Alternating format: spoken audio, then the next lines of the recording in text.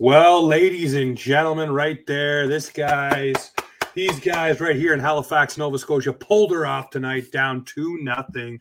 Come back, beat the USA 6-2. There will be a gold medal game in Halifax. I apologize for the raspy voice, but we are proudly brought to you by Boxing Rock Brewing Goes, Puck Off Lauderdale, the absolute big beer for the big game.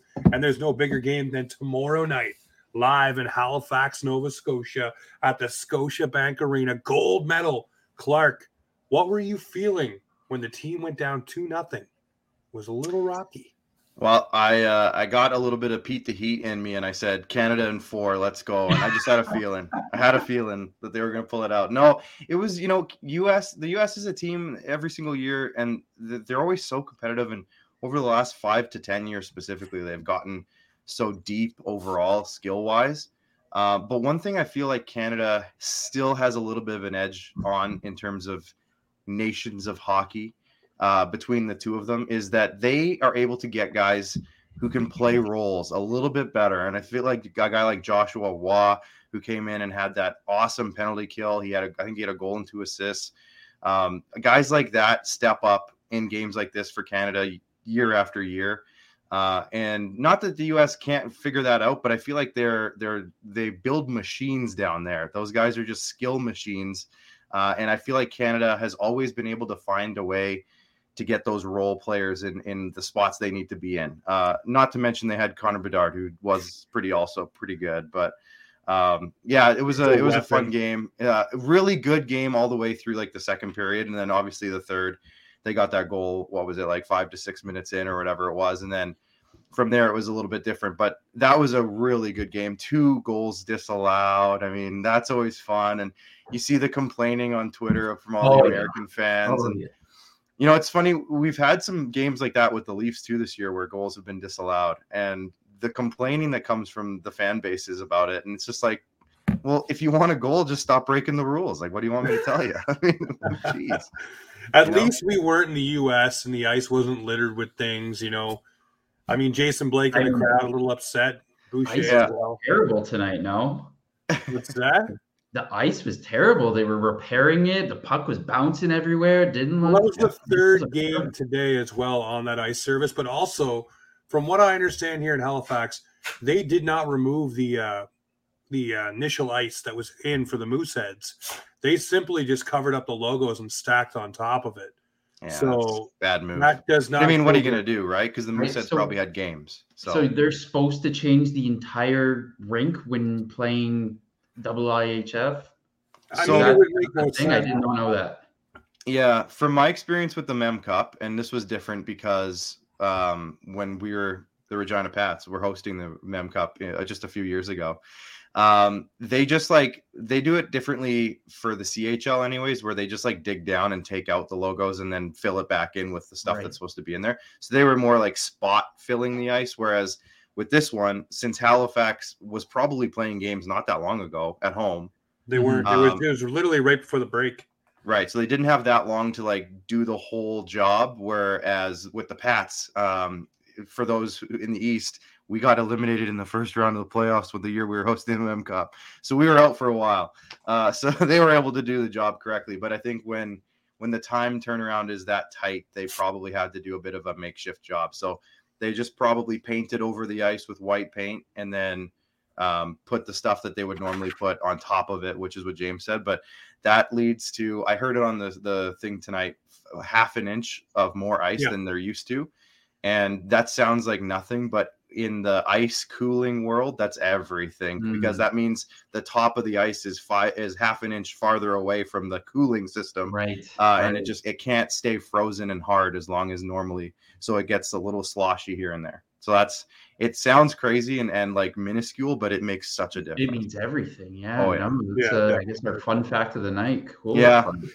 Actually, because when we were hosting that tournament, but also when I was in Estevan, just another shout out to my past life in Estevan, we were hosting another tournament and we had an ice professional come and he told me, like, I had no idea about that. I thought the ice was like this thick. It's like this thick. Like it's so thin. And he told us that, if it's any slight inch off or like a minuscule or minor inch off of what it's supposed to be. It can change the ice surface like insanely. So that was a bit of a wake-up call for me. I had no idea. Well, it's pretty awesome. Pete, I want to get your takeaway here. Team Canada comes away with a 6-2 victory over the U.S.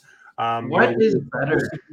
A special show tonight with Alan. Alan, I know you're probably watching right now, so thank you for pushing to next week. But everybody excited about this game. You said it was a classic at that point.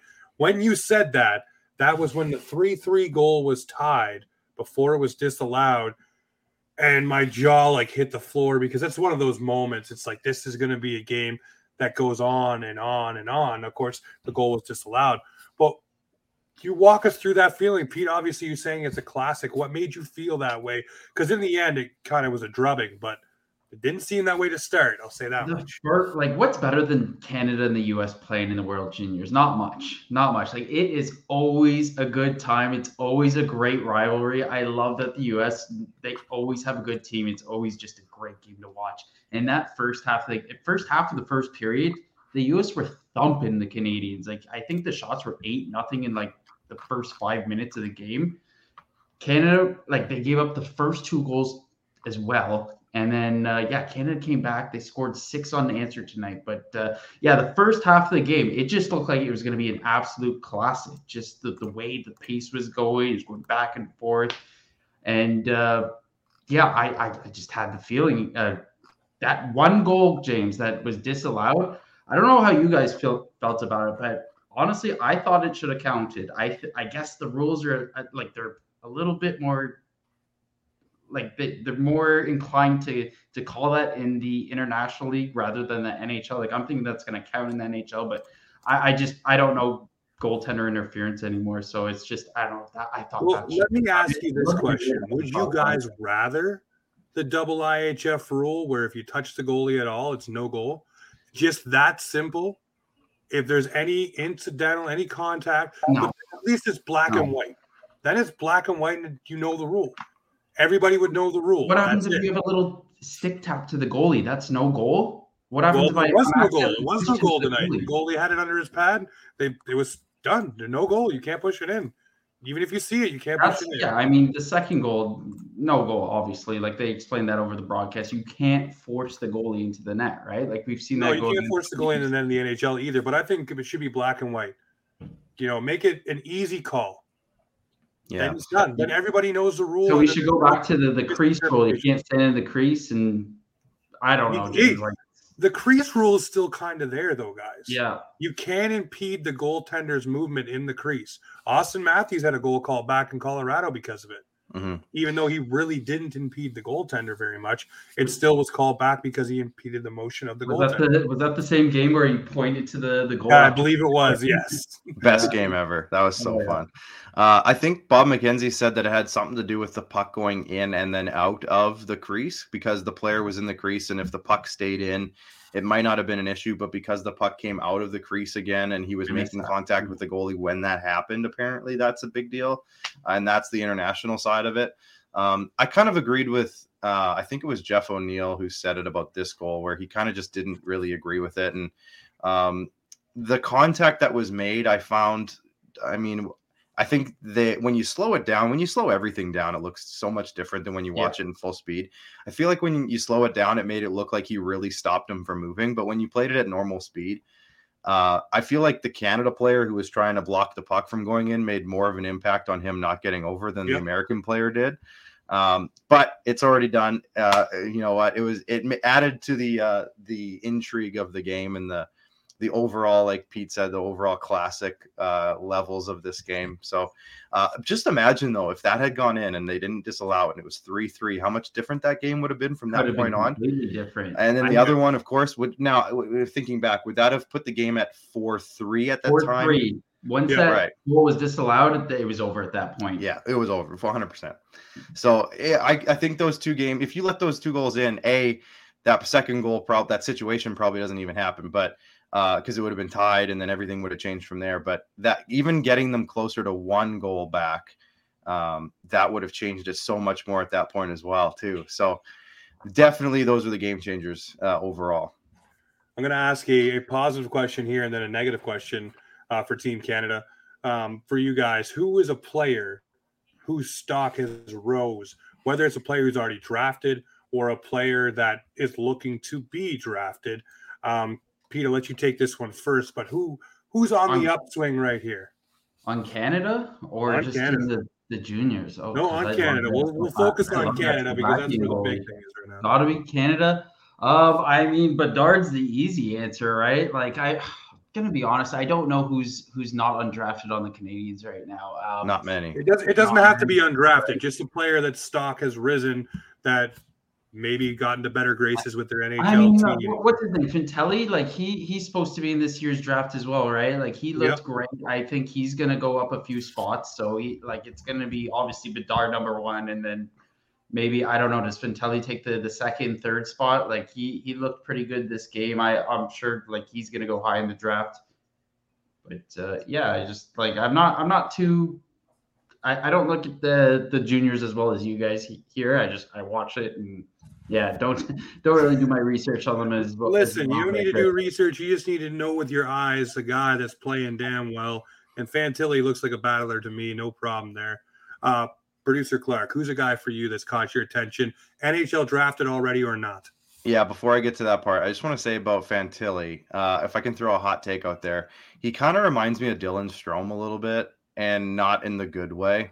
If you know what I mean. Like, I feel like he has the tools, the same tools. Dylan Strome had the tools. If you remember, he was really good. He was so good in the juniors. Like he was a really good junior hockey player. And they have similar body types and everything too. And I just I hope it doesn't come to that, because Dylan Strome's career, obviously, it's been fine. But I think if you're picking a guy top 3, you want a guy who's better than fine.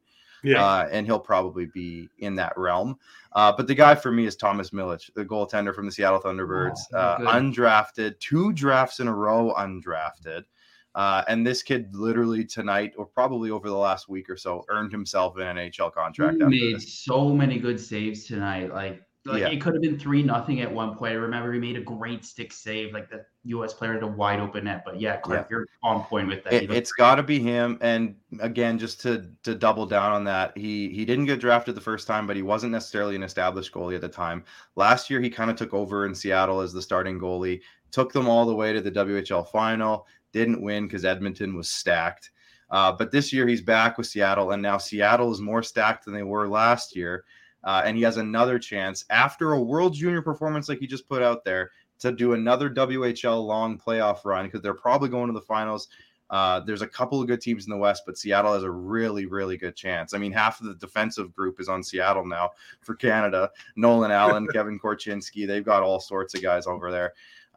So, I mean, I think that he just pretty much earned himself a contract, and he has a really good chance over the next 3 months to even further solidify that. And I think there'll be probably 10 or 12 teams lining up to offer him at least a professional tryout at some point after his career's over in the Dub, because I know he's only 19, so he has another year technically in the Dub, so he'll probably take it knowing goalies, how they work. But yeah, it's I think he's the guy for sure.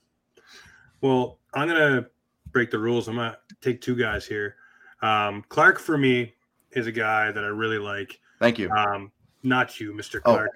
Mr. Brant Clark from Team Canada, the LA Kings, the Ontario Reign, whatever you want to put him on.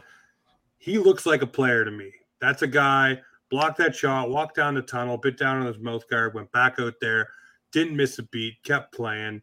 It wouldn't surprise me if it ends up being like the guy who just broke his fibula yesterday, Mr. Jake DeBrusque, out there playing injured, but still playing and doing big things is what Clark did. And I love it. I love that kind of player. Can't wait to see what he can do in the NHL. He's had a cup of coffee so far. The other guy for me, getting dropped into a tournament like this, when it's already an established team, even though this is like a week-long tournament sort of thing, is Owen Beck. This guy comes in, gets dropped into the tournament, playing very limited minutes, but every time he steps on the ice, you hear his name. He's either laying a check, he's making a good pass, he's driving play, or he's creating energy. The Montreal Canadiens got themselves another player, in my opinion. Joshua too, hey? Yeah. A couple Canadian guys. So I'm loving the fact that Beck was dropped in and did as well as he did. I can say good things about him because he's wearing this sweater. If he's wearing the Montreal Canadiens sweater, maybe I go a different direction. But those 2 players for me really stepped into this tournament. I'm liking what I see from both of them. Now we flip the page. What player in your eyes has really kind of nosedived? And man, there's one answer for me that I have, but I want to see Clark. Maybe you got a different player, but I think we might all have the same guy here. Shane Wright. I mean, I saw a really good tweet, and if I can just like complete that thought, I saw a really good tweet from somebody. I wish I could remember who it was. And he was just like, I'm really struggling to find in this tournament specifically. I'm really struggling to find what Shane Wright is like elite at. And he seems like a fine player. Like, what does Shane Wright do great exactly? Yeah, like he's supposed to be the number one pick. Obviously, it didn't happen. He's been this highly touted exceptional status player for all this time. And every time I've seen him, and I haven't seen him a lot, I've seen him in a couple of tournaments now. That's really it. Maybe a couple Seattle Kraken highlights here and there. But what does he do that's like next level? I don't know. Like I kind of hope he goes back to junior, to be honest. I don't know what the plan is. I don't know if they've announced it. I don't think they have. No, but I kind of hope he goes back to junior and maybe finds what he's elite at. Go back and play against junior kids, dominate, because he probably will at this point, with all the things he's been through and seen, and get traded for 1,000 picks in the OHL, because that's how it works over there. The OHL's nuts. And just go like get to the Memorial Cup, and we'll see him again on a big stage, because I think we need to see that out of him. Yeah, Pete, do you have the same player? Is Shane? Yeah, I mean, like every time you see Connor Bedard touch the puck, you notice him. I mean, I think it's the same with Shane Wright. He's even a year older than Bedard here, and should be dominating. But he just, like you guys are saying, he just doesn't look like he's elite at anything. He's just there. I expected him to straight up dominate this tournament, and I just think he kind of just was there. Mm-hmm. Yeah, he's kind of getting the. It wasn't bad. The Quinton Byfield effect, if you get that feeling where Byfield came in and everybody thought he was going to take that big next step and be a big dominant guy, and he wasn't. And a lot of people thought, well, that hurt his draft stock, and he's not going to go as high as he would. He still did end up going pretty high, but he still really hasn't had his footing yet in the NHL. He's maybe starting to get there. You wonder, like you said, maybe the best path for him is to go back and develop. But here's the thing, too, for these guys. They missed time playing because of the OHL not starting up and not playing. And these guys had options to go to Europe and play in different places. They didn't go because the OHL could say, just hold on, we're going to go. Hold on, we're going to go. And then they lost that development year. You wonder maybe he just got to get his gears back into the way it needs to be and maybe find it. But right now in this tournament, I mean, it looked like Canada was trying to give him the brass there, everything to boost this guy's confidence and get him back to the mindset of the dominant Shane Wright that he was in junior, by giving him the C and, all those other things to make him a leader, right? And show him, hey, you've done these things. We know who you are, but it just really hasn't worked out as of yet. But let's hope tomorrow night in the gold medal game, maybe Shane Wright makes us all eat a little crow, pops off for a hat trick. Let's go. Let's do it. We'd love it. It's all Team Canada. Speaking of the other Maple Leaf that I have right here and right behind Mr. Clark and, of course, Pete the Heat, the Leafs last night fall to the St. Louis Blues in a back-and-forth filibuster barn burner game that you could say was awesome. Was fun. The coaches probably lost all of their hair and most of their voices last night. I look at that game and I say, you know what? There's games where Sonar or Sammy or a.k.a. Ilya Samsonov, whatever you want to call him, comes out and he saves you the game, saves your bacon for that game. Same thing with Matt Murray. Then there's games where your offense and your defense really have to pick up for the goaltender because they're not having a great night. Everyone's allowed to have a couple of bad nights. Last night for me, Samsonov had a bad night. Towards the end of the game, kind of closed the door a little bit, held on. They lost in the shootout, but there was a couple of saves where he kept them in it. I want to know from you guys, are you starting to get a little worried with Ilya Samsonov? They talked about it on the broadcast. I'm not there yet. His record is good. You had a couple of bad games, but they said this happened in Washington, and that's when the snowball started to tumble. So, Clark, are you there? Are you worried about Samsonov as of yet? No, I don't think so. Really good nickname I saw on Twitter was Samson No Save, and I hope that doesn't last. Hope that doesn't last very long. But I laughed out loud when I read that one. It is pretty funny. Yeah, but no, I don't think I'm there yet. St. Louis, I think a lot of people, just because their record's not great, I think they're forgetting how many good players St. Louis has on their team. Like, they're good. Like, Brandon Saad's a legit player. Braden Shen's a legit player.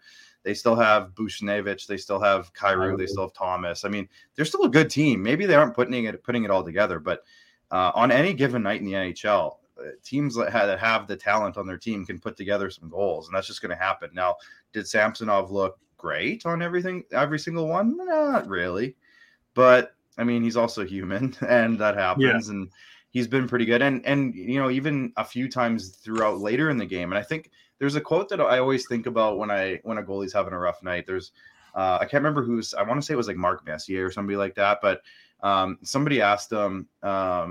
Somebody asked a player, a former teammate of Grant Fuhr, basically like, okay, so Grant Fuhr, he had a goals against of like 4.5 back in the day. Why is he considered elite? And the answer was he always made the saves when we needed him to. Yep. You know what? Maybe he let in a few goals, but he always made the saves when we needed him to, and you couldn't beat him late in games, for example. So we could always outscore whatever happened because we had that kind of team. And it was about that Oilers team, so I'm sure it was like Messier or somebody like that. Maybe it was even Gretzky. I don't know. But that's beside the point. There was a few points of time later in the game where I like verbally said, Sammy, like a couple of huge saves, cross crease or whatever it was, breakaways even in overtime, a few times when William Nylander just decided to like turn his controller off for a sec. Like, what was going on? Disconnect. Yeah, I don't know what happened with Willie there, but he had a good couple chances on the other side too. So I'm not going to go too hard on Willie, but like there was a couple times where Ilya made the save that mattered the most at the time where it was necessary, and I think that kind of let him off the hook in my mind, James, which is where you said, "Are you worried?" I don't think so because he still came up huge in a few moments where they really needed him, and with Matt Murray too, same thing. There's a lot of times maybe he lets in a softie, but I see a mentality in both of them where they battle and they fight, and if they let in a couple, they tend to make some good saves when they need to. Yep. Other parts of the game. So I'm not overly worried. Long story long. It's all right, Petey. What do you think of Sonar, baby? I mean, we can, I guess, agree that wasn't a great game from Sammy last night. One of probably the worst, but he still had a better save percentage than Binnington last night, which I found interesting. Like, obviously, he got the goal support, but I'm not worried at all for Ilya Samsonov. He's had more great games than he's had bad games. You can't see a goalie play every game you just can't see him perform the way he can every game. Not like Linus Ullmark, obviously, but Jesus, yeah. I think unreal right now. But we have two good goalies right now. I think they're both going to get proper load management. I think the new goaltending coach is going to help out. I'm when it comes to goaltending right now, I am the most comfortable watching that position right now. In the shootout, he kind of looked iffy. But yeah, in the shootout, guys, why do you think he went with Sandin over Tavares? I mean, don't get me wrong, Sandin made a great move, almost beat him, stopped it, but I just thought that was so odd to go with Sandin. I guess Keefe, like, it was the first shootout of the year. I guess Keefe saw something in practice that we obviously haven't seen, and Sandin's obviously he's got great hands, made a nice move. I'm still perplexed as why he went to him over Tavares. I think it's the off-speed thing. Throw a guy like out there that you're not expecting. Binnington expecting a Tavares, expecting one of those bigger names, right, the guys who can drive the net and put the puck in, not expecting a Sandin, who did pull off a move. And you hit the nail on the head, too, to quote an old podcast friend, Jamie Anasty. Right there for the Maple Leafs, Sandin makes that move. But in practice, they get to see all these things, right? They get to work on these things and know who has soft hands, who can do different things in different positions. And maybe you just tried to play a hunch, and it almost worked. Yeah, I don't know. I've heard some stories from camps and stuff like that where Sandin is like usually the one that ends up winning those breakaway challenges and Really? stuff. So, like you said, James, I think it's that Sheldon Keefe sees the guy in practice. They do this in practice all the time where they have these little contests at the end or whatever. And I guess, yeah, in camp and in all those, spring camps and training camps and practices, it sounds like Sandin's hands are just insane in that situation. So I think that's why I saw a lot of, and Pete, I'm not saying you're overreacting here, but I saw a lot of people on Twitter like blasting Keefe for this decision. And I feel like it's not a blastable offense to put he's a skilled player either way. I didn't mind it. I know. And I'm not saying you're in the wrong here. Yeah. I think you're right for questioning it, but there are some people who were like blasting Keefe for this, like saying that it was a terrible decision. I think Tavares was hurt too. Did he not get kind of bumped up or bruised up in the end of the game there? I feel like he might have missed a shift or two near the end of the game. So that might have played into it as well. But I don't know. I feel like it's okay to question it. But I feel like there's some people who are way too far with the questioning of it and like really making it a fireable offense for this. It's guys, relax. It's a shootout. Yeah, it's a shootout. He put a great move on, like you guys were saying. And I just think it's not as a big a deal. And Pete, like, again, I'm not saying that you're like in the wrong for questioning it. But I feel like it's not as big a deal as there were some people that were like, and it's not people like you and I, like the three of us who are just, friends and fans and people who like to put their opinions out there. It was like Sportsnet people and stuff. And I was like, dudes, relax. Like, what are you doing? Like, this isn't a thing you need to make a thing. Like, just stop it. Well, it's getting harder and harder to manufacture stories about the Toronto Maple Leafs. It just is. Yeah. They've lost 8 regular season games all season long. Yeah. That's it in regulation. So there's not a lot of things that you can be like, oh, well, the Leafs keep blowing all this stuff. Well, you know what? Even if they get it to overtime and they lose, at least they're still grabbing a point. So, the Chicago Blackhawks one year made a living off of that and got into the playoffs in a good position because of the overtime points. So, Sheldon Keefe played a hunch. It's all it was playing a hunch, and coaches do that all the time. And you know what? It's probably 50-50 that it works out. When it looks good, coach looks amazing. If Sandin would have scored there, no one's talking bad about it. Oh, Keefe knew what he was doing. Keefe's a pro. Yeah, he knows exactly what these guys can do. But because he missed, the only thing I'm wondering, though, it may not have counted the way that Sandin actually rocked back. Yeah. So it may have been on the line. The Nylander one was on the line.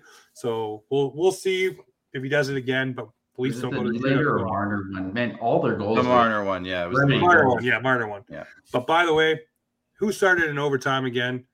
Mr. David Kampf. Mr. David Kampf. Again, I don't hate it, James. It's interesting that he starts with that just to get puck possession and then they go right off. Like that's what it is, though. You need to have the puck possession, and at least we're not getting puck possession, right? So now, why not go with one of your guys that is defensively responsible, who can get you the puck, cycle it back, get the right guys on the ice, and maybe catch a team, because one of those guys jumping on the ice is probably going to be ahead of the play as you're circling back to your own zone. So if you get that slingshot up. It was Kampf and 2 defensemen too that started, and I think there's a couple of layers to that. It's if he loses the faceoff, they can make nothing happen. They're really good at making nothing happen. So that was part of it too. And then I think it's also like a matchup thing too, because if I didn't see who St. Louis put out right away, but if they're putting out their top guys, and then all of a sudden you're throwing Matthews and Nylander out there with their second unit, and then Tavares and Marner out there with their third unit, then all of a sudden, like, that's a huge matchup advantage. So I think that's also part of it. I don't know if it's like the most conventional way to do it, but I don't hate it. Like, Kampf he's going to give you a 65% chance of winning a faceoff or whatever he's doing. And then if it's him and 2 defensemen, they're probably going to at least not give up a chance. And then you get a matchup advantage the rest of overtime. And you saw it because they were toying with them in the zone for over a minute and a half. They were just toying with them. They couldn't even change. Yeah, exactly. So they pinned them down. Obviously, they didn't get a ton of great chances out of that toying. They were just kind of skating around. But that's the whole thing of 3-on-3 overtime is you kind of just have to hold on to the puck and try until you get an actual opportunity to get a chance. Sometimes you just don't get one. That overtime was going to get boring once the coaches figured out how to coach it. Yeah, I think this is Sheldon Keefe's way of trying to coach it and figure out how to make it a little boring, right? And I mean, if you were the St. Louis Blues, I mean, it was lulling them into sleep. I mean, the Leafs are just playing with the puck around them, and skating with it basically and doing what they wanted. So maybe that's the new strategy for the Leafs. Another milestone for Auston Matthews last night, 500 career points, becomes the fastest and youngest Maple Leaf to do it. What more can we say about Matty? Obviously on fire. Pappy, whoever you want to call him. He had a new nickname in the offseason that did not stick, that I think he gave himself. Forget what it is now, but Tony? yeah, this guy here, he's on fire. It was Tony, wasn't it? Yeah. Yeah. Because Tony Montana. It looked gosh. Yeah. And his name is Auston with the T-O-N at the end. So I think that was part of it. But I don't think it lasted very long. But it's another record for Auston Matthews, another thing for Auston Matthews. I think we can all safely say by now, this guy isn't going anywhere. He's going to sign another contract as a Toronto Maple Leaf. It'll be done on July 1st. I bet you the deal's already done. He's playing like a player who's calm and understands his game. He's growing his 200-foot game this season as well. He's learning to play away from the puck as much as he plays with it. So, I mean, that's huge, taking that extra step for himself. But in him doing that, you're noticing it from Marner as well, and as well as William Nylander. And I made that video the other day talking and taking that quote from Nylander because that spoke volumes to me about how there used to be divisiveness in that room and cliques and guys that would go off in their own separate ways. And now it seems like they're all for one and one for all, which we know what happens when teams get into that mentality. Guys start taking up after each other on the ice. Guys start not letting guys take cheap shots or runs at each other. And it doesn't matter if you're a star player or, Mark Giordano coming in like Edge and spearing Travis Konecny. I love watching the Stone Cold Steve Austin thing too, because they drop that stuff up. Oh, that was great. That was really good. The Blueprint episode was really good, by the way. All the way. That was really highly good. Recommend anybody listening to this to go watch it tonight or when you have some spare time, but that's absolutely awesome. But you could just see the continuity of the team. And again, another guy that is right focal point. And I know it's been recorded, Clark, because I know that's what you'll say, from the beginning of the season up until Christmas. So that was all recorded right up to the Leafs Christmas party. Yeah. There was a guy there, and my tinfoil hat's back on, that was around that team in the workouts, on the bench, in the rooms. Jake Muzzin is always around this team, always there every game, always there. And Keefe says it. He's there every practice. He's in the gym every day. You don't stay prepped like that unless you're thinking you're going to come back. James, I have a conspiracy that he's going to be back in the playoff lineup. What do you think? I'm just bugging you, by the way, because I know that's your conspiracy. It's going to happen. Okay. I don't hate it. I've agreed with you several times. If Jake Muzzin can be healthy enough for this team in the playoffs, let him have his last hurrah. And I bet you that's what he says to his wife. I'll go through the playoffs. Whenever we go out or bow out, or if I feel something, I'm done. But whenever we bow out, that's it for me. I retire. I'll go on long-term injury reserve, a la Joffrey Lupul, till my contract is done, and I'll be done. But I think he gets that one last run-in, like a Shea Weber, like a Carey Price, like any guy who's gone through one more run through the playoffs as a veteran. I think he does it. In my heart of hearts, man, I think this guy is working his bag off to get back and to be healthy, but I don't think the Leafs will bring him into the lineup until the playoffs. Yeah, I think that's a big part of it. And if they can get that peace of mind, James, and add that piece too with his money and then maximize that, I think that'd be the key. I think that'd be a huge difference because I still think that they're in that waiting mode right now to know if they can spend all that money or not. So if they can do that and then bring him back, like you've been saying, I think that would just be like next level Kucherov stuff right there. Jake Muzzin coming back after being completely rested. We saw how dangerous he was when he was doing that back a couple of years ago, how good he was.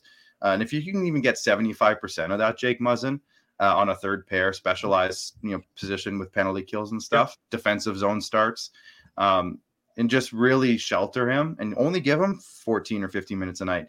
That's probably the best third pair defenseman in the league right there. So that's huge. That would be huge. Just imagine this in the playoffs, okay? You want to add a little snarl. Say game 3, you're up 2-1 in the series. You want to add a little snarl on your back end. So you throw Ben with Muzzin, and you just call them the assholes on the third pair, and you throw them out in the penalty kill. Who's standing in front of the net? Nobody's standing there. They're going to play your back like a xylophone. until they get a penalty. The both of them, they're going to chop you down, and they both don't take any shit either.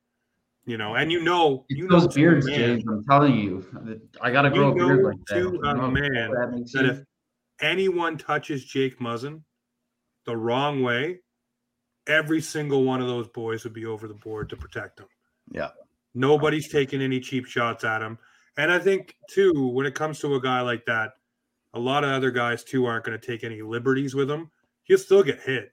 He'll still get those things, but I don't think you're going to – I think – and you've seen it before with other guys, ease up on hits and open ice with guys that they know are certain injury prone. It happens. You can go back and look through it. There's some – but there'll be one asshole like a Raku Gudis or something that just lay him out. But we don't have to worry about him because Florida – he won't be in the playoffs. Yeah, they won't make him. So we look at this season here for the Toronto Maple Leafs. Obviously, we're almost towards the halfway point now, if not almost there. It's not been really a tale of two teams this year. The October team sucked. November was good. December was pretty good. They're coming into January. They're picking up points. What do you see from this team, Clark, that they need to change or add or do? And I know we've had back and forth on this, but what do they need for that next gear? Because obviously they're top tier of the league. They're either top 3 or 4, any given week in terms of the NHL standings. Their goaltending's looking good, which everybody said was going to be bad. So what does this team need for next step? And Pete, get your answer ready because you're coming right after. I think there's a couple of things. Just give me 1 second though, because I just realized my computer's not plugged in.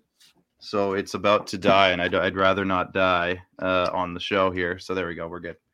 I think health is a big thing for this team. I think getting a Morgan Rielly healthy, for example, would be a really big boost to the roster on a nightly basis. On top of that, getting guys back. You saw TJ Brody's impact, Pete, with your jersey in the background there. But when he came back, how impactful he was to the whole team, because he was able to kind of stabilize that defense. And Sandin coming back, when Liljegren came back, you saw a boost here, boost there. So that was a big one. Obviously the health of the guys. And the one thing that I would have said about 2-3 weeks ago was, I think secondary scoring is like one of the biggest downfalls of the team. And who has come along in the last couple of weeks and shut me up is my boy, Pierre Engvall. Your giraffe noise is here. And see, here's the thing. This is what happened last year too, right? Like 2 years ago even, but last year specifically when we all met up, was, I hated Pierre Engvall all year because he has the tools. And I've said this before on this show. He has tools. He avoids physicality like a freaking plague, but that's okay. If he's scoring or putting up some points or producing or creating chances or making a difference in that area, he's a fine player. He's really fine. And I wouldn't have hated him if that was the case. And now over the last, 2-3 weeks of 10, 12, I think 13 or 14 games, him and Kerfoot are freaking putting up a point per game almost. Like they're doing really well. The Leafs have an established third line that is clicked together. That's the key to me. Yeah, and I think that would be my next point too, is that what does the team need? I think one of the things that they've gotten this year is a really, really solidified and identifiable bottom six. Like I feel like last year, one of the biggest things with their bottom six is we had Spezza, right? Like we had guys like that, and it was Simmons and Clifford came in, but I feel like with Spezza specifically, he didn't fit the role down there. Like he maybe put up some points and was one of everybody's favorite players because of who he was and how he played and all the things that he did for the team. And I don't think anybody will ever take that away from Jason Spezza. But I think last year specifically, his role on the fourth line didn't make sense. It didn't fit. And they were trying to have this forechecking, speedy, hard to play against bottom six. And he just wasn't any of that. Did he try his ass off? Yeah. Would I prefer his effort in almost anybody else? Yeah. Give me Jason Spezza's effort in Pierre Engvall, and we got a championship team on our hands. But he just didn't. And I think now with adding Järnkrok instead of Spezza, for example, I know he's playing on the second line, but even adding a guy like Holmberg in that spot instead, it just fits the mold a little bit better. So Nothing taken away from Jason Spezza. I love the guy. But I think that the bottom six right now is Aston Reese is another example. Dryden Hunt, let's say, even he's looked fine in that spot. So those guys coming in, I feel like have added a bit of speed, added some forechecking, some tenacity, hard to play against. You know, those things that we've been trying to do. I think Sheldon Keefe has been trying to do since he got into the job and hasn't been able to. So I think that's been the biggest thing for me this season in what they've gotten. The top six has been the top six for a couple of years now. The defensive play has gotten better. Excuse me. But that bottom six, I think, is the biggest boost so far. Pete, what do the Leafs need? Lay it on me, buddy. I mean, Clark nailed it right on the head. I think health is one of the most important parts here. But we have seen how well this team can play, especially when Morgan Rielly's out of the lineup. Like, their record is unbelievable when Rielly's out of the lineup. Like, it's comical. But yeah, health is important here. Yeah, James, you said it at the beginning of the season. Having Ryan O'Reilly on this team would be so cool. But I don't know what you got to give up for him, how you squeeze that in, what kind of melodic trade you have to make with two other teams. I don't know if that's feasible. I would love to see just a solid player playing on that second line. I know Clark made a cool little TikTok about having like two B-list players on the team, which would be a lot of fun. But but what I'd like to see is just the team to stay healthy, the goaltenders especially, because they're our backbone of this team. I'm not worried about them as long as they stay healthy, and maybe adding two B-listers onto this team.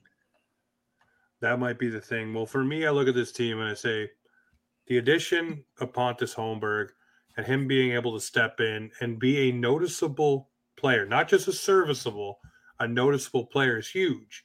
The knock that I had against him was his face-off prowess. And boy, oh boy, has Mr. Holmberg been doing his homework and watching offside. He's got to work on the dot. And last night, against the old St. Louis Blues, he was a 75% on the dot. So this guy has been middling between 30, 35% this season on the dot. It was the only knock that I could find against him.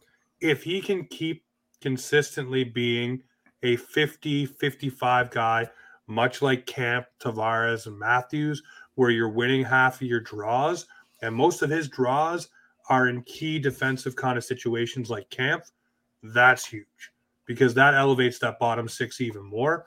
Dryden Hunt is hitting anything that moves, which is something the Leafs haven't had, which is seeming to give Zach Aston Reese a little spark as well because he's getting in there and flying around. So the bottom six to me, so many people across TikTok and Twitter are upset about the bottom six. Here's the thing. The Leafs go and get Clark's idea, slide in a new left wing. Down goes Mr. Calle Jarnkrok, and he almost called him Johansson. Calle Jarnkrok slides down.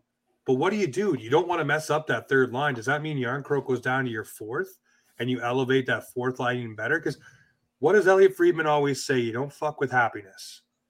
And right now, that third line is some happiness and some rhythm. And you've been looking for that rhythm for a long, long time. Clark, me and you've been talking about Keefe wanting a defensive-minded third line. When he got Camp, he got his center. He needed to find the wingers. So what does that do for Jarnkrok? But if Jarnkrok plays like he is, do you even need to go get anybody? Yeah, I mean, I feel like Elliot Friedman said it a couple of times. By the way, I heard, speaking of, you said Ryan O'Reilly there, Pete. I saw some people saying that they're asking 2 first-round picks for Ryan O'Reilly. They're not going to get it after a broken foot. So I don't think they're going to get that. But I'm just saying, I think that's where St. Louis is starting. And it's like, okay, well, we'll call somebody else. No offense to Ryan O'Reilly, but we'll call Chicago. With that broken foot, though, you think of coming back, it's going to take him time to get up and running. So you're getting basically the Nick Foligno effect where, okay, is he fully ready to go? And I'm trading you 2 first-round picks. I don't think so. We played this. We've seen this movie. We're not doing it again. Go ahead and trade him to Boston. Yeah, exactly. And watch him go to Boston and then freaking win the Conn Smythe. Shut up. Wicked smart move there, James. But yeah, no, I think like you said, it's really interesting because I think they have to add somebody. Like I think their team is in a perfect spot to make a nice move to like be a complimentary move. Yeah. But I keep doing that same argument in my head. It's like, what is the right move for this team? And I made the video, Pete, thank you for referencing it, about the Chicago idea. Sorry, my computer is still bothering me. Just give me a second here, guys. The Chicago idea I came up with during a live stream. I think, James, we were talking about it actually during that live stream, potentially. And it was, for those who don't follow me on TikTok, by the way, my name's right here. Just follow me. It was Tyler Johnson with a retention, maybe double retention, and either Connor Murphy or Jake McCabe on defense. And that would be the trade. And I gave up way too much on purpose in the trade and the thing, because I didn't want to be looked at on TikTok as like a Leafs homer that thinks every guy is going to come for like a 4th round pick. So I gave a lot on purpose and I got ripped for it in the comments, but I was like, I don't care. I didn't want to, it was just an example. I don't even care. Like I gave way too much. That was the point. But I think a guy like Tyler Johnson, if the argument is that Kyle Yarncroke moves down, if you look at Tyler Johnson's numbers this year, he's got limited games, kind of similar to JVR, because I know you guys were talking about JVR the other day. Not as many games, like he hasn't played a full season yet, but in his games that he's played, he's putting up some good points so far, and that's in Chicago, but he's playing with Patrick Kane or Jonathan Taves or somebody like that in Chicago, top 6 minutes. And what has Tyler Johnson done in his career but score in the playoffs like every year? And I think he holds records for most points in the playoffs for the Lightning. That got passed by Braden Point, but either way, he's been a playoff performer forever. So if you could get a couple of ounces of performance out of Tyler Johnson and throw him on that second line, he's a responsible two-way guy. I think he's been a two-way forward on NHL, the video game, for like the last decade. So he's a two-way forward. So you get him. He's almost like he's a more experienced version of what Calle Yarncroke is, I would say, but with a little bit more playoff history. Not to say Calle Yarncroke doesn't, because Nashville had some good runs when he was there. But I think you add him, and then if Yarncroke could go down, ideally, like you said, that's where my argument with myself in my own head is coming in, because Engvall, Kampf, and Kerfoot, as much as I hate to say it, they've been playing really good lately. And Kampf and Engvall together, it always seems to work better than when they're apart. So how do you split those guys apart? Does this mean that Kerfoot's getting traded or moved?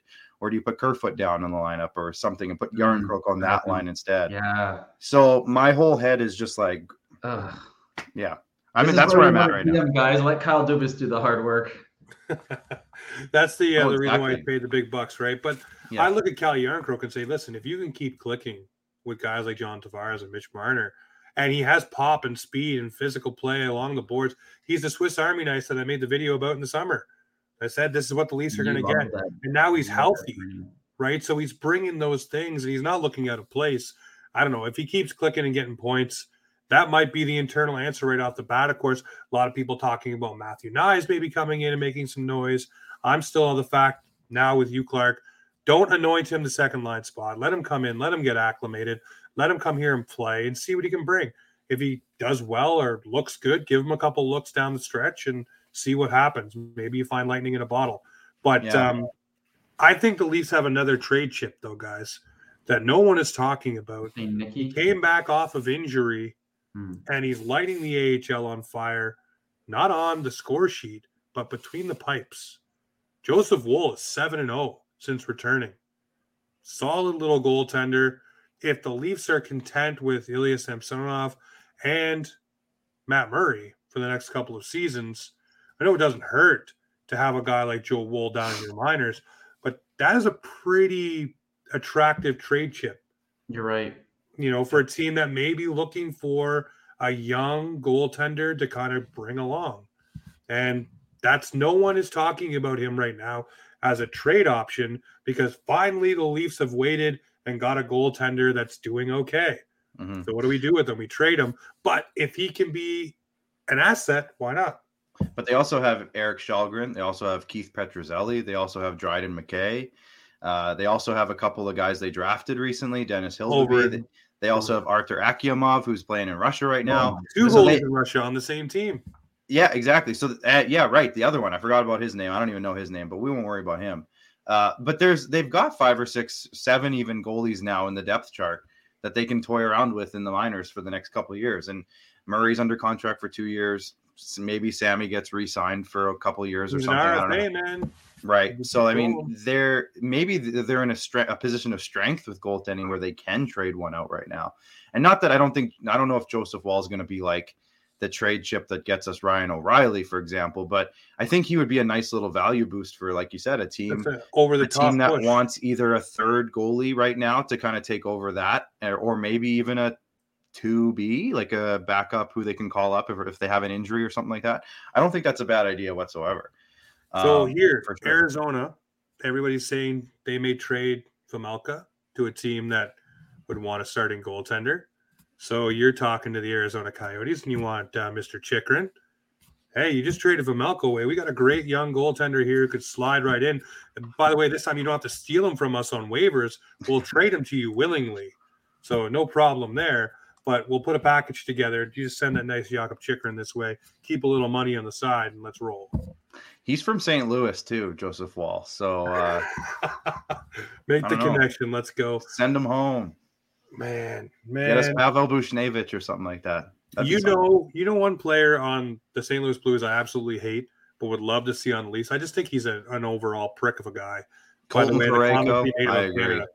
Justin Falk.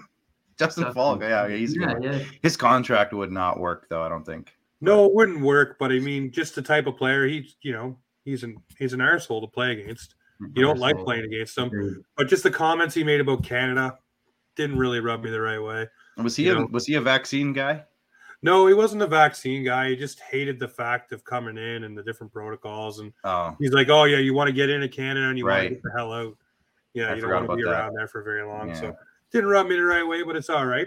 So the Toronto Maple Leafs going into this next game against the Seattle Kraken, a team that's actually doing quite well this year.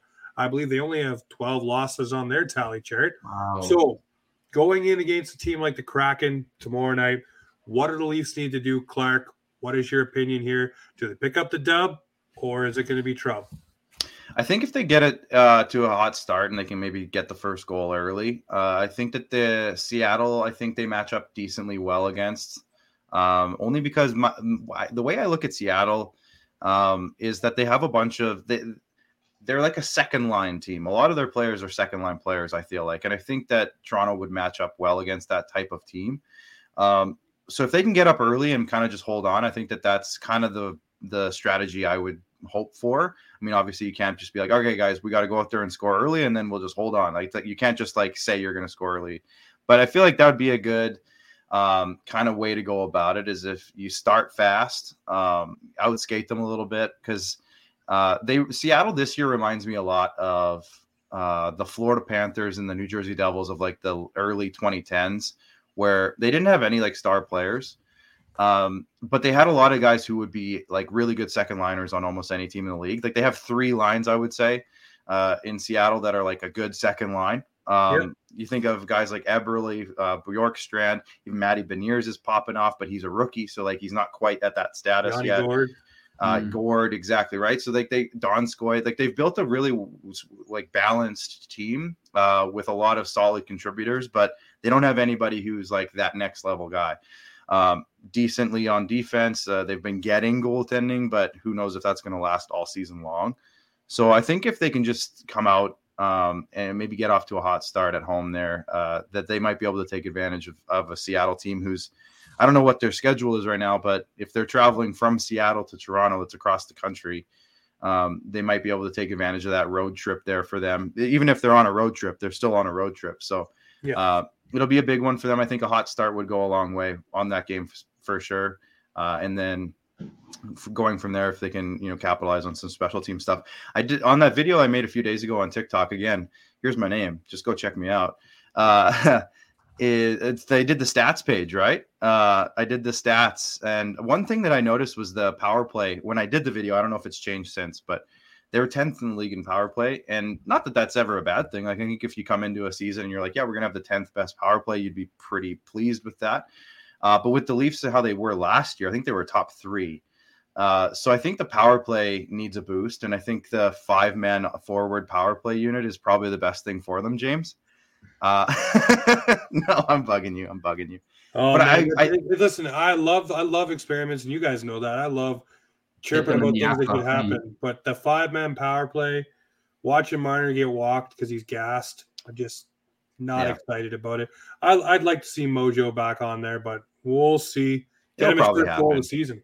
It'll probably happen. But I think the power play needs to step up a little bit, and it's been good. Again, it's been top 10, but I feel like it's a top 3 power play. You got the MVP, you got Marner, you got Nylander who's lighting it up, leading the team in goals, by the way. So yeah, I think that's as good as the power play has been. I think it's got another level to it, and I hope that starts like right away here and just takes off, because we know how lethal that power play can be. It's been that way for years now. So yeah, that's kind of my biggest thing, is if they can get out early and maybe take advantage of some power play situations. The penalty kill needs to be better too, in my opinion. It's not top 10. I think last year, again, wasn't the penalty kill top 3 last year too? Yeah, it was huge. It was huge, and it's not even in the top 10 this year. I don't know where it was. I didn't see where they were, but they were in the top 10. So I think special teams needs a bit of a boost in the second half. Not that it's been necessarily losing us games, but I think we've maybe left a couple points on the table because of it. Yeah, Seattle's dropped considerably from their power play percentage. So yeah, they've gone down. I think it's 1, 2, 3, 4. I think they're 17th in the league now, so not too far. Yeah, but yeah, no, I definitely agree. And I mean, for the Maple Leafs, we're top 10 penalty or top 10 power play, and middle of the pack for penalty kills. So yeah, which needs to be better. They have good enough penalty killers on the team that should be better.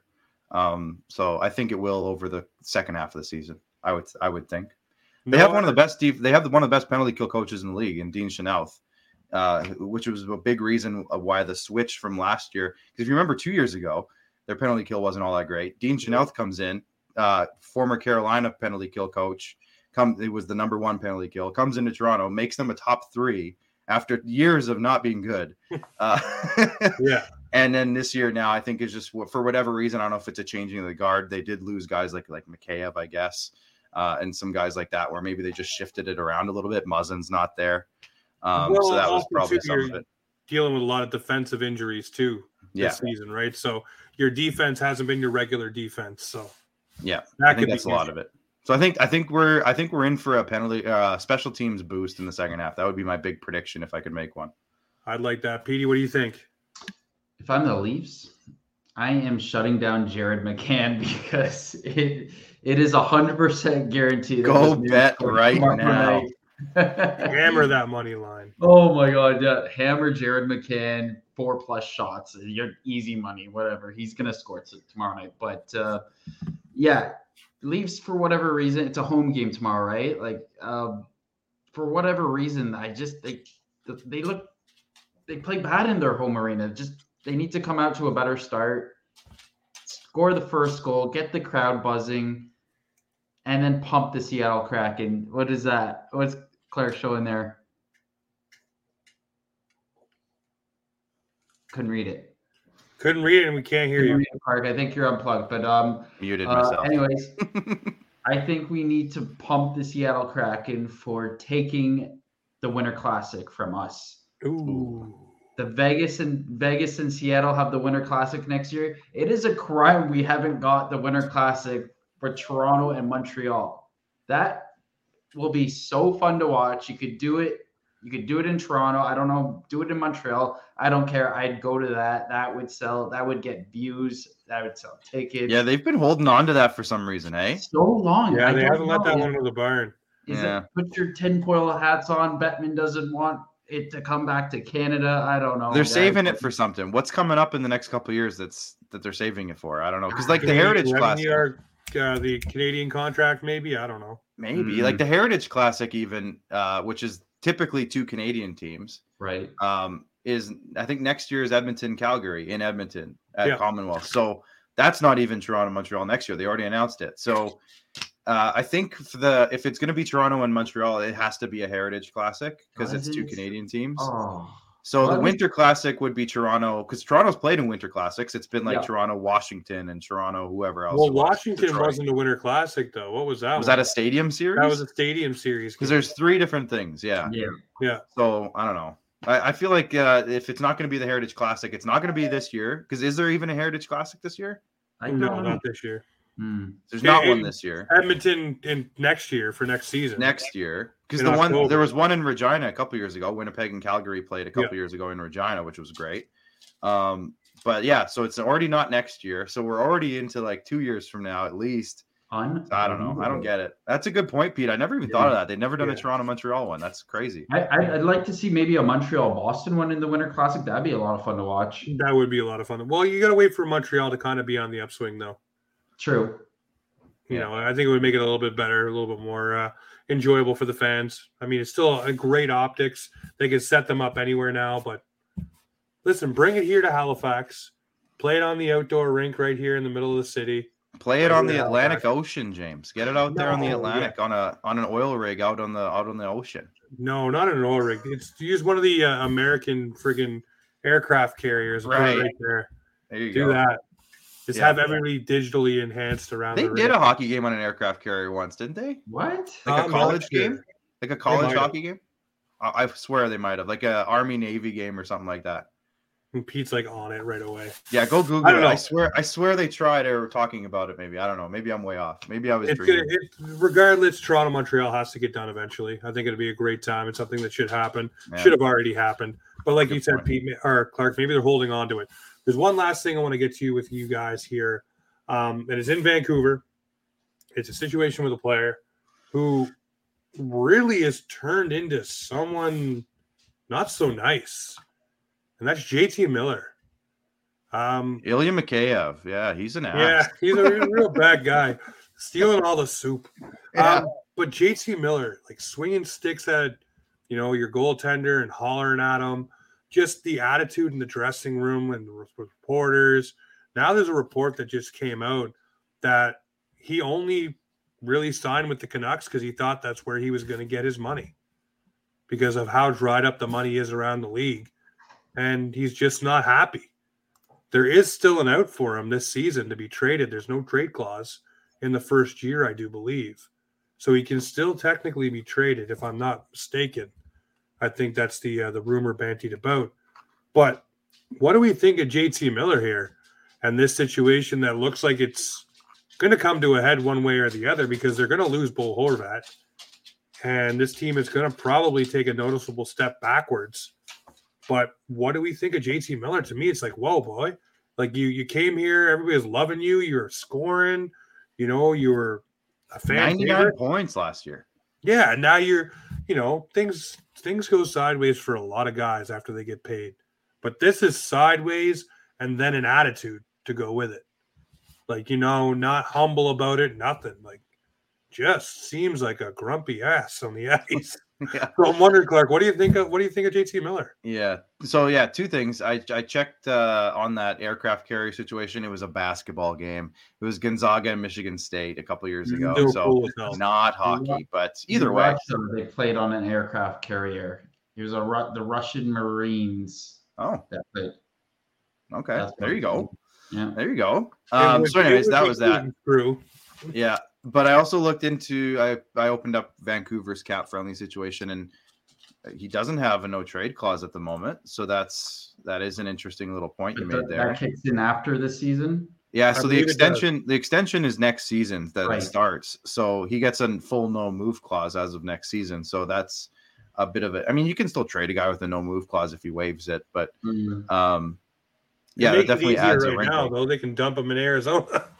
Yeah. I mean, I think, like you said, like if this and this is just bringing so many of those rumors that we've been hearing about the Canucks organization kind of to light. Now, for years, we were hearing about there was some sort of riff. Well, not for years. I mean, JT Miller's only been there for, I guess, it's been years. I would say multiple years. 2019 draft, I was there. He got traded from the Lightning that year. Yeah, over. But yeah, it was. We heard for a couple seasons now that maybe there was a bunch of stuff going on in the locker room, and JT Miller and Bo Horvat hate each other, and they want to fight each other and stuff all the time. And now it kind of seems like maybe all that was really true. And now they're in this awkward situation of they pick JT Miller over Bo Horvat because they signed JT, and now Bo Horvat needs a contract, and they got no money for him. And Horvat's popping off, and Miller's causing issues. So it's like everything about the situation in Vancouver is the opposite, I think, of what they wanted. And it's interesting that you said that, because this is the time if they're going to change their organization. Sid Sixero just put out a tweet, I think it was this morning or yesterday. It was like, Vancouver needs to trade like 5 guys off their roster right now and just go hard for Connor Bedard. And JT Miller, he would probably garner you picks. Like, you would probably get a first-round pick out of a team at least. Multiple picks probably, or prospects, or whatever it happens to be. You might not, though, with that contract and the way you might not, but there might be a team. There might be a team that is in a situation going into next season where that doesn't matter as much to them. I don't know who that team would be right now, but I mean, $8 million is swallowable if you can get a guy to get 90 points or 80 points a year. Don't you think there's like a great swap, though, to be had? I mean, Arizona's looking to offload Chychrun. JT Miller goes over there, can play in a quiet neighborhood where no one's really going to ask you any questions. Just go about your business and do your thing. Get paid your money. Yeah, we could do that. I'll throw out another couple ones for you here. New York Rangers just sat Alexis Lafreniere. They healthy scratched them. Yeah, and they not that they have a ton of cap space, but they could figure it out. I think they have $3 million, so they could, I don't know, offload. I'll look for 2 seconds and find somebody. They can offload Philip Hedl, and then they got it. They can figure it out. I'm sure they can figure it out. They can make it work. Yeah, but another team too the other team in that scenario that has a little bit of cap space, and I am worried about them being a powerhouse for years, is the Detroit Red Wings. Steve Yzerman. They have $9 million in cap space. They just got Jacob Vrana back from whatever he was dealing with. He was on that substance abuse program, so that's he cleared waivers. He cleared waivers. Yeah, he cleared waivers, but I think from what I kind of understood from some of the people who were talking about it, is he might have been cleared waivers because when you come back from the substance abuse program, or whatever they call it, the player assistance program, I don't want to call it what it's not. But there's kind of like an understanding that, hey, this guy needs a little bit of time to figure his life out here, so let's just let him go play in the minors, play some hockey again, and then we'll talk about whatever it is, trading him or whatever. So that might have been part of that he cleared waivers, which is, I didn't see that coming either way, but it says that they have like $9 million in cap space right now, but that's also without Vrana's contract. I think Bertuzzi's on IR, so that's coming back, and he's like he's just under $5 million. So I don't know if they have that much cap space, but you got to sign Tyler Bertuzzi, and you got to sign Dylan Larkin too. Yeah. Oh, yeah. That's part of it. And they have a couple of UFAs, Larkin, like you said. But I will connect your dots for you. Couple guys. Stevie Yzerman and JT Miller, Lightning connection. Yeah. Well, there's that for sure. The Lightning, definitely. Because Yzerman acquired him from New York, and that's where I guess the New York thing comes in. He's a former Ranger too. Yep. But yeah, that's interesting. Yzerman did bring him into Tampa. So I could see it. I could totally see it. And with Vancouver's situation, I think if you ask my buddy Jeremy Corrigan, shout out to Jeremy, I think that what they need right now is like money off the books. And if you're looking at $8 million next year for JT Miller compared to a guy, even like Oli Mata from Detroit, for example, who makes 2.2, he's a free agent next year. They can just drop his money. Or Pius Suter, he's a free agent. They can just drop his money. So like guys like that, I think Vancouver's in a situation where they just need some cap, and they need to bring back Horvat, I think, in a big way. Yes. So I kind of like where this is going, James. Like, I think JT Miller getting dealt right now before this all kicks in. It's kind of got some like PK Subban vibes to it. I think it does too. It definitely has. There's something has to happen. Player's not happy. It doesn't seem like the team's happy. You get rid of him. You get to keep your captain and Bo Horvat. Yeah. It all makes a lot more sense than what's happening right now. The other team, quickly before we wrap, that's making some waves as well is the Nashville Predators. apparently making Ekholm and others available. And Ryan McDonough, another name that apparently is quietly being rumored to be available as well.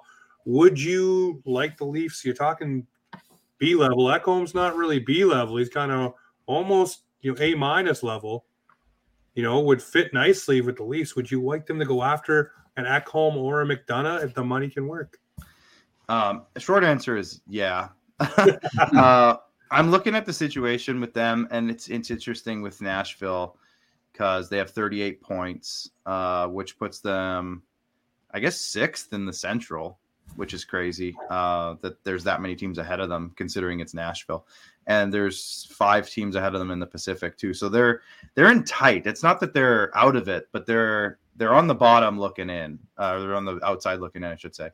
The one guy I would game before too, right, where they were very close to making the playoffs or on that bubble. Maybe they don't want to play that game again. Well, they were on that bubble and they got career years out of Ryan Johansson and Matt Duchene, and those guys aren't having career years this year.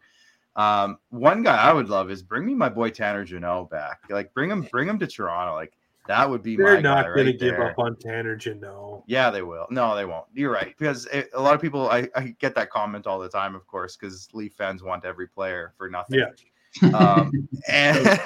And that name comes up all the time. But remember, like Nashville protected Tanner Jeannot in the Seattle expansion draft. Like they gave him a 2-year extension after a very middling season. They gave him a 2-year extension at that time as well. Like they love him there. He's not going anywhere unless it was like a real big overpay, which I don't know. But I don't think Nashville's going to get rid of Jeannot. But I think they probably at this point they would want to clear some money out, and Ekholm is Muzzin. Like it's like adding a Muzzin.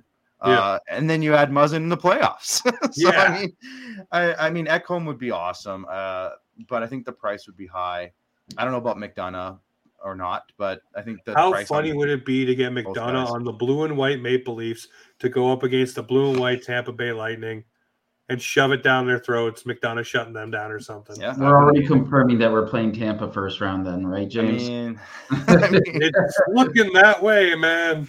Yeah, Bruins 62 points, Maple Leafs 53, Lightning 49, Sabres 40. So it's like pretty much locked up already, which is crazy. Hey, listen, Boston just lost to Brusque, their leading scorer. Who knows what happens there? Yeah. It's crazy that that sentence even exists. Jake DeBrusk was the leading scorer. What? Yeah, I know. Linus Ullmark is a brick wall. Come on. Yeah. But here's the thing, too, now with Boston, right? Now you're getting that Jake DeBrusk money to go out and get more players. Oh, so now you're going to be able to. And Jake DeBrusk is supposed to be back. Yeah. I had to drop him on fantasy today, too. It's not a good day.